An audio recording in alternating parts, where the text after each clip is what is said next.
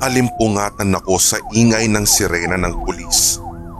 Kung pagbabasehan ng tunog nito ay parang nasa ilang metro lamang ang layo nito mula sa bahay namin. Agad akong bumangon sa aking kama at saka sinilip mula sa aming bintana ang kaguluhang nagaganap sa labas. Tanaw na tanaw ko ang ilang sasakyan ng pulis na nakahinto sa may playground. Naroon din ang ilang mga kapitbahay namin na tila may pinapanood na palabas. Nagulat pa ako nang binuksan ni Mama ang pinto ng aking silid. Bakas mo sa mukha niya ang tiyak na pag-aalala. Utos tuloy niya sa akin, "Go back to your bed. Now." Tinungo niya ang bintana at saka isinara. Hinatak niya ang kurtinang pula na parang takot na may sumilip na araw papasok sa aking kwarto. Tanong ko naman sa kanya, "Ma, bakit may mga pulis sa playground?" "Stop asking. Just go back to your bed. Masyado pang maaga." Balisang-balisa si Mama na para bang ilang sandali lang ay may masamang mangyayari.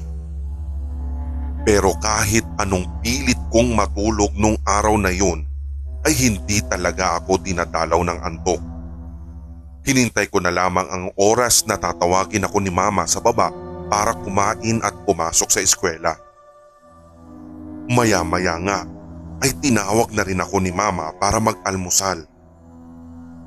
Bakas ko pa rin sa mukha niya ang takot lalo at may nangyari malapit sa amin.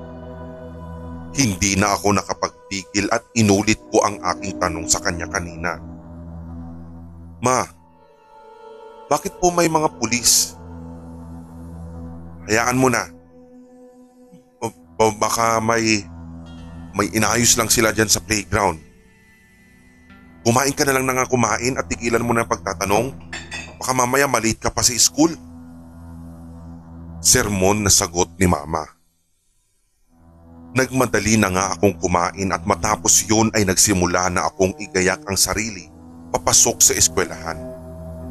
Ilang minuto pa nga at dumating na ang service ko na maghahatid sa akin papuntang paaralan.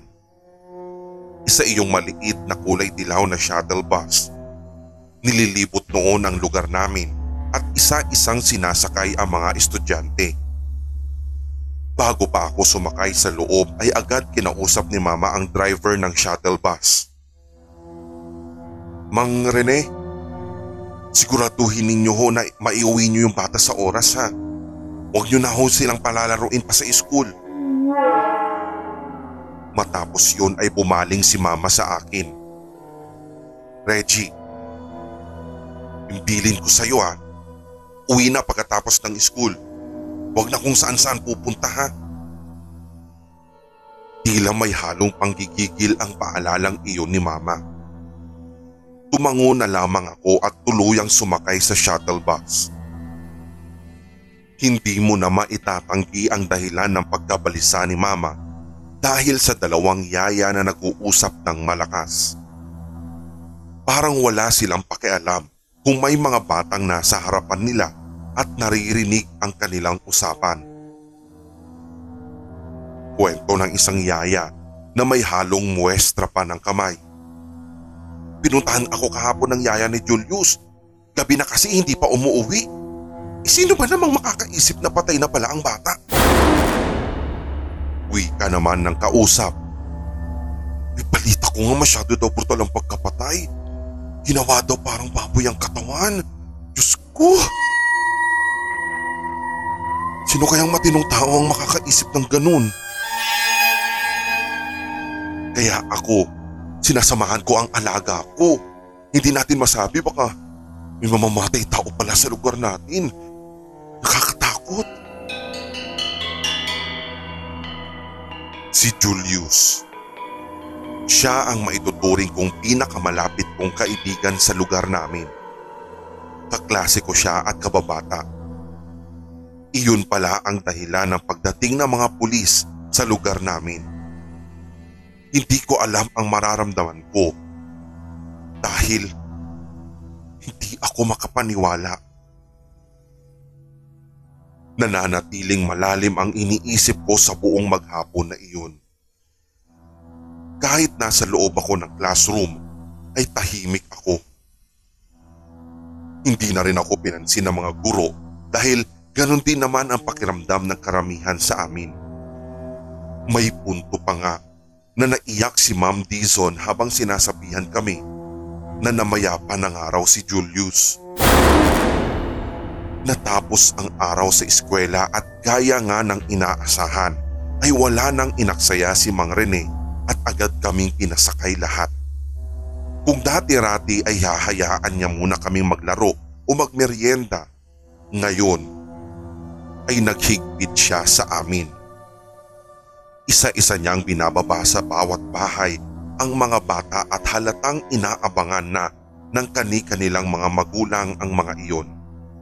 Kung hindi naman ay sandaling bababa si Mang Rene para ihatid ng personal ang bata sa loob mismo ng bahay nila kasama ng bantay nito. Ganoon din ang eksenang naganap sa bahay. Malayo pa ay natanaw ko na si Mama sa labas ng bahay at inaantay talaga ako. Pagbaba ko ay agad akong pumasok sa bahay habang si Mama ay kausap pa si Mang Rene at nagpapasalamat. Binato ko ang bag ko at agad nagbihis ng pambahay. Aktong tatakbo ako sa labas ng bahay upang pumunta sa may playground, ngunit pinigilan ako ni Mama. "Reginald, di ba sabi ko bawal lumabas ngayon?" Kapag kinumpleto na ni Mama ang pangalan ko, ay alam kong galit siya at seryoso. Hindi na ako nakipagtalo kung kaya't umakyat na lamang ako sa kwarto ko. Bakit ba? Ginagawa kasi nilang napakalaking bagay ang nangyari kanina. Hindi naman siguro mangyayari sa akin ang parehong nangyari kay Julius. Kaya ang ginawa ko, pumasok na lang ako sa kwarto at muli akong nag-isip tungkol kay Julius.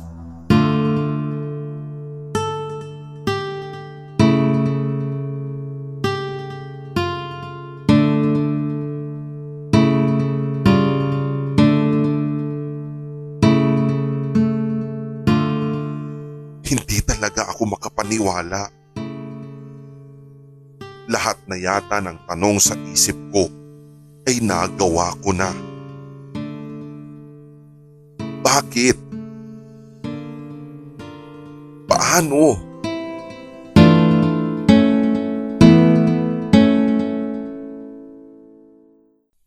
Paano? Paano nilang nakita si Julius? Alam kong itinago ko ng mabuti ang kanyang katawan.